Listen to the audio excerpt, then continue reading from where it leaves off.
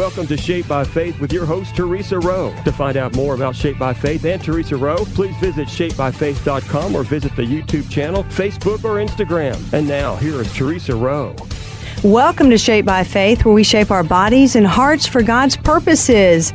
My guest today is Eugene Bach. He is a very special guest. He's been working with the underground church in China for more than 15 years, helping them to establish forward mission bases in closed countries around the world, including Iraq and Syria. Eugene leads a Chinese mission movement called Back to Jerusalem, which provides essential support for Chinese missionaries in Africa, Asia, and the Middle East. And he's written books about the underground church in China, North Korea, and Iran, as well as Sudan. Eugene is the author of the new book, which he's going to talk about today. It's called Shackled. It's the stunning, true story of a courageous young mother who was willing to face death rather than deny her faith. Eugene, welcome to Shaped by Faith. Thank you so much. It is such a joy to be here with you and to talk about the life of an amazing woman that is shared in the book Shackled. Thank you. Absolutely, and her story is so amazing. I cannot wait for our listeners to hear you share it. I wanted to ask you first, how did you get involved with Back to Jerusalem, and what is Back to Jerusalem? You know, it's interesting because in the introduction, one of the things I rarely look at anymore is that it says that I've been working in China for about 15 years. That was written almost 10 years ago. Oh, my goodness. Well over 20 years by now. But I actually was brought into Back to Jerusalem because my wife, when we were living in California in the 90s, my background is in the U.S. military. So I was in the Marine Corps. I was based out of Camp Pendleton.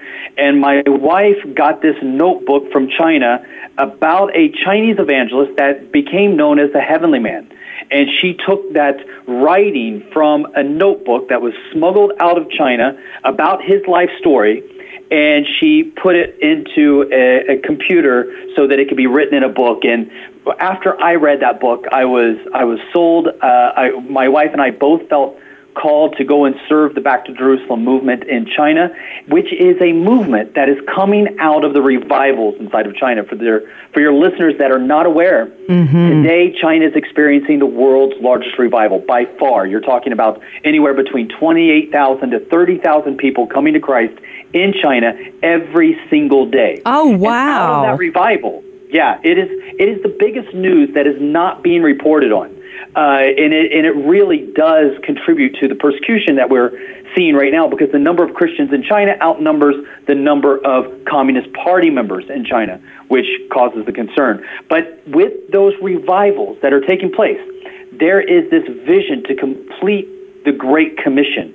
And the areas that have yet to hear the good news of Jesus Christ are between China and Jerusalem. So the Back to Jerusalem vision really is the Chinese version of the Great Commission, where the Chinese believe that they are to go from country to country, village to village, person to person, preaching the good news. Oh, wow. I mean, 28,000 people a day. That's huge. About 1 million a month. I don't even know if we have that going on right now in the U.S. Right now, what you are seeing is, if you look at the early 1930s, we had about 700,000 people that were Christians inside of China. That was the last number that we had before Mao Zedong. 1997 was almost 20 million. Wow. From 1997, there was an explosion where we saw over 65 million, according to Pew Research in 2011. And Purdue University did a research in 2018 saying there's 115 to 120 million. So you're talking about almost 1 million a month coming to Christ. Those are conservative numbers. Unbelievable. Okay, Eugene, give us your background in working with the underground church in China. What is your responsibility? What do you do? I am the troublemaker in chief. I basically, the Chinese are having revival. They were having revival long before I got there. Their revival has absolutely nothing to to do with me being there. I'm loving what God is doing. I feel it is a privilege to serve in whatever way they want me to serve. And I have been trying to pretend to be a historian as of late, and have written several books about the underpinning, the workings, the kind of the mechanisms that are turning during this revival. So I spend a lot of time in Africa, the Middle East, and Asia, starting up businesses, humanitarian projects that provide platforms for missionaries from China to get into closed countries to preach the gospel. Unbelievable. So in a nutshell, that's kind of what I do. Well, I would say that's a lifetime's work. So that's all through Back to Jerusalem? Yes, and just serving together with the Chinese. And the great thing about working with the Chinese is that they're accepted everywhere. So when you go into a place like Afghanistan, Iran, Iraq, Saudi Arabia, Sudan, Somalia, there are Chinese communities in every one of those nations that are quite sizable. So getting around using English, maybe not so possible. Getting around using Chinese, every day I'm able to do it. So it is a blast working together with the Chinese. And the fact is, for generations, the Chinese have been labeled as being Taoist, Confucianist, Buddhist, and because of communism, atheists, but never as Christians. So they're not really viewed as that much suspicion when they go into countries like Sudan. Sudan is a country that I've been working in for more than a decade, and that's where I met Miriam. Okay, we're gonna hear about Miriam. So Miriam's a hero of faith who was imprisoned, beaten, and sentenced to death by hanging in Sudan for her belief in Jesus Christ. So give us her background before her arrest and how the both of you connected. Before her arrest, you're talking about a woman that is just a walking testimony. So she was born in a refugee camp to a refugee mother and a father that was on the run for murder. In that environment, she saw a lot of obstacles, and she was just drawn to the faith of her mother, which was from Ethiopia, who was a Christian. But because of the laws of Sudan, she was considered to be a Muslim because her father was a Muslim, which is the law in Sharia law that if your father is a Muslim, you are a Muslim. Okay. So as she was growing up, she refused to accept the Shahada in school, and she was an excellent student. But she was kicked out of school for not accepting the Shahada, which is the claim that there's no God but Allah and Muhammad is his prophet. She refused to say that. She stayed with the faith of her mother, which was belief in Jesus, and she could have taken either way. In fact, her brother did take another way. Most people don't realize that Osama bin Laden set up his training camps in Sudan. He moved to Sudan, and her brother went to one of those camps to train with the Muslim extremists to be a member of Al-Qaeda. Oh, wow. So in every way, she should have chosen a different lifestyle, but she felt that God was calling her. She was an excellent student. She became friends with nuns and a priest that took interest in her, and they were able to help her go through school and then eventually go to medical school where she became a medical doctor. Phenomenal woman, amazing testimony. And, you know, the Lord had his hand, of course, you already know this, had his hand upon her and knew her story because he wrote it. But her obedience is just out of the ordinary because of the circumstances she was in. So men, the Muslim men there, they can marry any woman of any faith. They don't have to marry a Muslim woman. They can marry a woman of any faith, and all of the children become Muslim by birth. A Muslim woman can only marry a Muslim man, according to the Sharia law. Okay, that doesn't sound really fair, but, you know, that's not up to me. And I do want you to explain the meaning of Sharia law, and you have broken that down. And obviously this impacted Miriam and of course the other women who have to live under it. But what is it? Can you give us some more examples?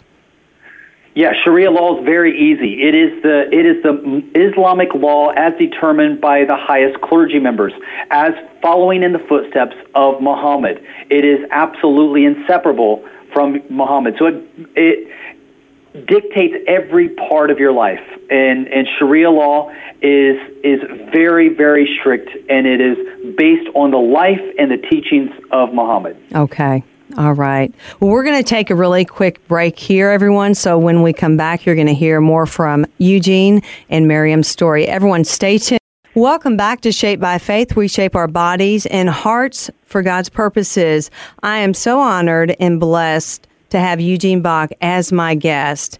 And he is with Back to Jerusalem. And Eugene, the story you're sharing with me about Miriam and your life as well, being obedient to the Lord, that's what you're doing. And then you are sharing Miriam's story as well. So let's get into her story a little bit more. Why was she arrested in 2013?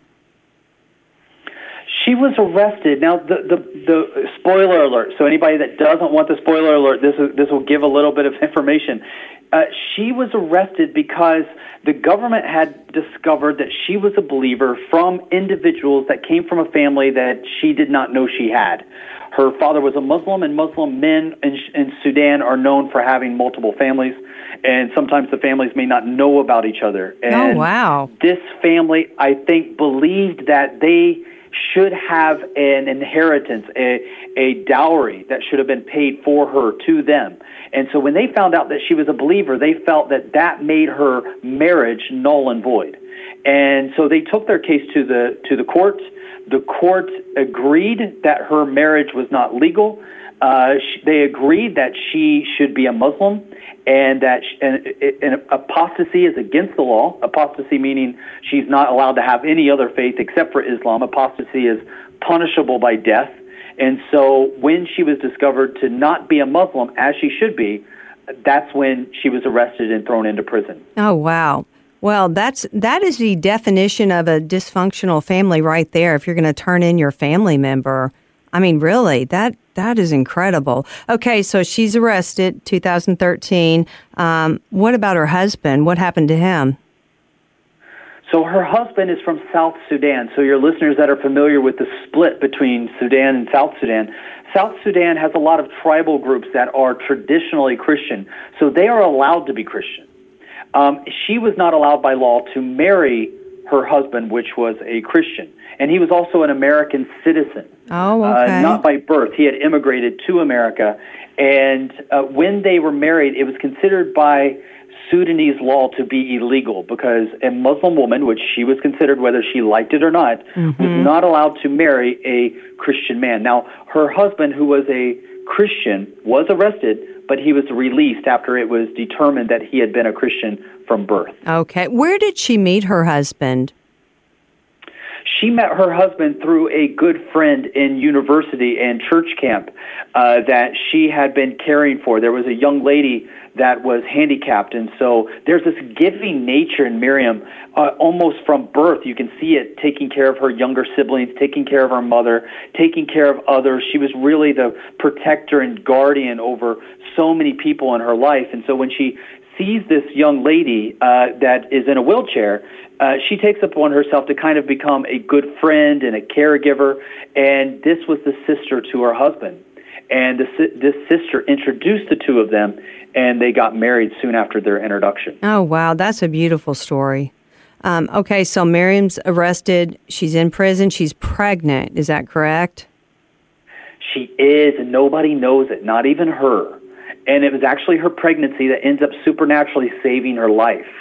So when she goes to prison, executions in Sudan are not in America, like in America, where you have a repeal process that can take years or decades. They execute the process extremely fast, within days, maybe even hours. Oh my goodness! They will conduct the execution. However, before the execution, she was accused of being insane. So because of her boldness, she did certain things like, for instance, you're not allowed to look at the judge in the courtroom. And this bold lion's in the courtroom. As a woman, she's not allowed to look at a man in the eye, and she's not allowed to look at the judge in the eye. She looks at the judge and says, I'm not guilty. She refuses to take guilt or blame. The judge tells her to stop talking to accept Islam. That is her religion. And she says no, and she defies him openly. And so everybody in the courtroom says, this woman is possessed. She's got to be nuts. She's got to be crazy. So they send her to a psychiatric evaluation to see if she's indeed of a sane mind, because nobody in a sane state of mind would do what Miriam's doing. But she did it in this boldness. It's a boldness of the Lord for sure. And during that medical checkup for her sanity, they found that she was pregnant. Oh, my goodness. Okay, so do they not execute women who are pregnant? Or how did that work? They don't. Yeah, so they have a law that they can't execute her till she has her baby. So first, once she is determined that she's not going to accept the Shahada, they sentence her to 100 lashes and death by hanging. So you're talking about a woman who's in, by the way, when she goes to prison, I haven't mentioned this yet, but it's an important piece of the story. She's a mother of an infant son. And the son, who is a year old, less than a year old, is in prison with her. Oh, my goodness. So, how did that work? She is shackled in prison with 25-pound shackles. And she has to, with these shackles, take care of her son with inadequate food, with an unsanitary environment. She's having to protect her son. She's having to take care of her son. She's also got fellow prisoners who want her dead because they're also dedicated Muslims, and they hate her for being a Christian. So they tell her, when you fall asleep, we're going to kill your son. Oh, my goodness. And we're going to jump on your stomach. You will not have that baby in this prison. So your baby will die in your stomach before the baby's born. Were they in the cell with her, Eugene? Were they in there with her? Yeah, these are fellow prisoners. These are fellow prisoners. So she was beaten, abused, tortured by fellow prisoners, by guards, and by the Islamic imams, the clergy members of Sharia law. Unbelievable. I mean, and I spoke to you about this before the interview. I've seen videos of you and Miriam together, and I told you she is such a God-fearing countenance about her. She is a joy about her. She doesn't have any victim mentality about her. You can just tell. You know, the joy of the Lord is her strength. And she's an incredibly brave woman, which you already know. And we're going to talk about you and her coming to Owensboro, Kentucky, to Bellevue Baptist Church very soon in the month of March. I wanted to hear, I understand that the midwife attending Miriam in prison said that she actually died during her labor. Is that true? She did. And, my background is in the U.S. Marine Corps. I did 2 tours in the Persian Gulf. I was a scout sniper. I have never met a person in my life as brave as Miriam Ibrahim. The bravest woman, the bravest people. Not just women. The bravest person I've ever met in my life. And when she gave birth, when she was in labor, they refused. The prison guards refused to take the shackles off of her, so she had to be outside in the prison yard in the dirt. They shut off all the electricity. They would not allow any doctor to come in, and they would not allow her to go to any hospital or seek medical attention. They brought in a prison midwife. And the prison midwife was there. Not much she could do because she couldn't elevate the legs. She couldn't provide any medical care, nothing. And so while Miriam was given birth, one of the guards began to kick her and beat her. Oh, gosh. And in that beating, she lost consciousness. And according to the midwife, she died and came back to life. And that is just one of the most miraculous things that happened to Miriam while she was in prison. There were so many things that happened to her that were supernatural and was a testimony to other prisoners as well as the prison guards. You know, as I'm listening to you share her story, I'm reminded of Paul. I'm reminded of the disciples and what happened to them. I mean, she reminds me very much of the early disciples, you know, who spread the good news, and they took the beatings, and they did what they had to do, and they endured for the sake of Christ. Her story should inspire everyone, to look to Christ. We need to take a really quick break here. So when we come back, we're going to hear the rest of the story from Eugene Bach. So everyone stay tuned for more Shaped by Faith. Welcome back to Shaped by Faith. We shape our bodies and hearts for God's purposes. Eugene Bach is with Back to Jerusalem, and he is telling, as in his own words, a story of bravery, a woman of faith, Miriam's story, and he wrote her story. We want to hear, Eugene, how she got released from prison. How did that come about? A miracle. You're talking about a situation where the American embassy had no interest in helping the ambassador that she appealed to because her children were American citizens. Her husband was an American citizen. The ambassador was caught up in fraud, taking money from the Chinese government. It turns into this huge fiasco. There's actually spies working for Sudan inside of the American embassy that work when they're trying to get Miriam out to get her back into the hands of the government. This reads like a freaky novel that you would never in a million years believe is true.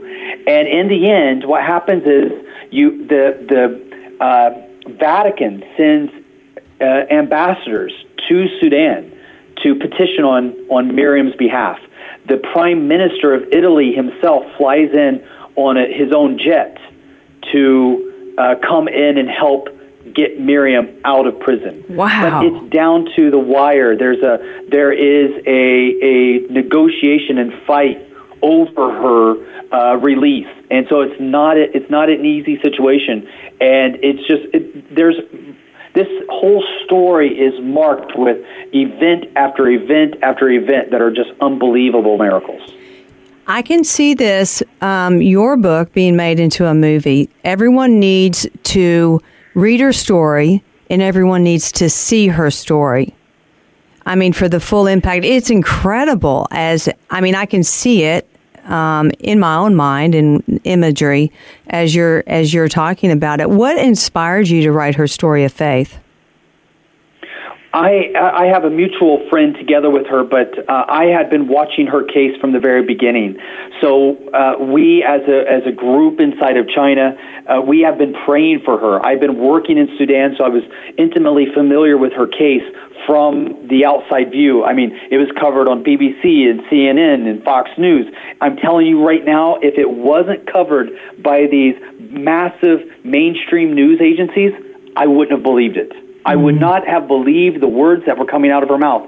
The fact that it's been verified because it was followed by news has been just such a huge help. So I met with her years after she was released, just blown away that her story hadn't been told.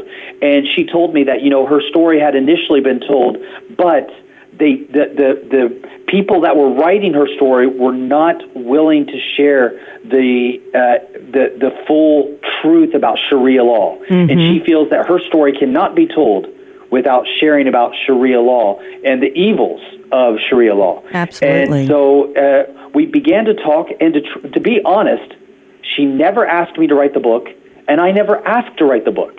It just started happening, and it felt natural. And as I started to write, it became supernatural. So it took me only a matter of weeks. So I wrote the book in a couple of weeks, less than a month, and it went. It's one of the fastest stories that I ever wrote because it just flowed out. And when I read it today, I don't recognize the sentences that are strung together. Oh, wow. And that's a very short amount of time to write a book. I've written a book, Eugene. That's a very short amount. That is supernatural. That is God. What does Miriam want others to learn and understand from her story? She wants to highlight the persecution that's being swept under the rug, that is not being covered in mainstream media today. Right now, Christians are the most oppressed, the most persecuted single group of people in the world today. There was just a report that came out that shared that on the 2022 World Watch List, the WWL as it's called, which was just released last week, that says that there are currently 360 million Christians experiencing extreme persecution. 360. Wow. That's up dramatically in 2021 over 2020. That word is not getting out there, and Miriam is hoping that her story will shed light on this that's taking place in these nations that are trying to keep this news from getting out. Wow. Okay, so you and Miriam are actually coming to Owensboro, Kentucky, March 17th. Is that correct? Yes, ma'am, and we're looking forward to it as well. I've been in Owensboro before, together with Brother Eugene, together with the Back to Jerusalem team, and we have shared there before. We've had such a good time. So our good friends, against all their better judgment, have invited us back. So we are excited to come back to Owensboro, Kentucky. Well, we're excited to have you here. Eugene, we have like 1 minute left in the show. Do you mind closing us out in prayer? Yeah, that would be a real honor. Thank you for asking. Absolutely. God, you are so awesome. We thank you. We thank you for these stories of individuals like Miriam, Ibrahim, that can inspire us and let us know what we are capable of in you. That will allow us to know that we don't suffer persecution or rejection alone, that we have a company of believers that have been blessed by you. We thank you.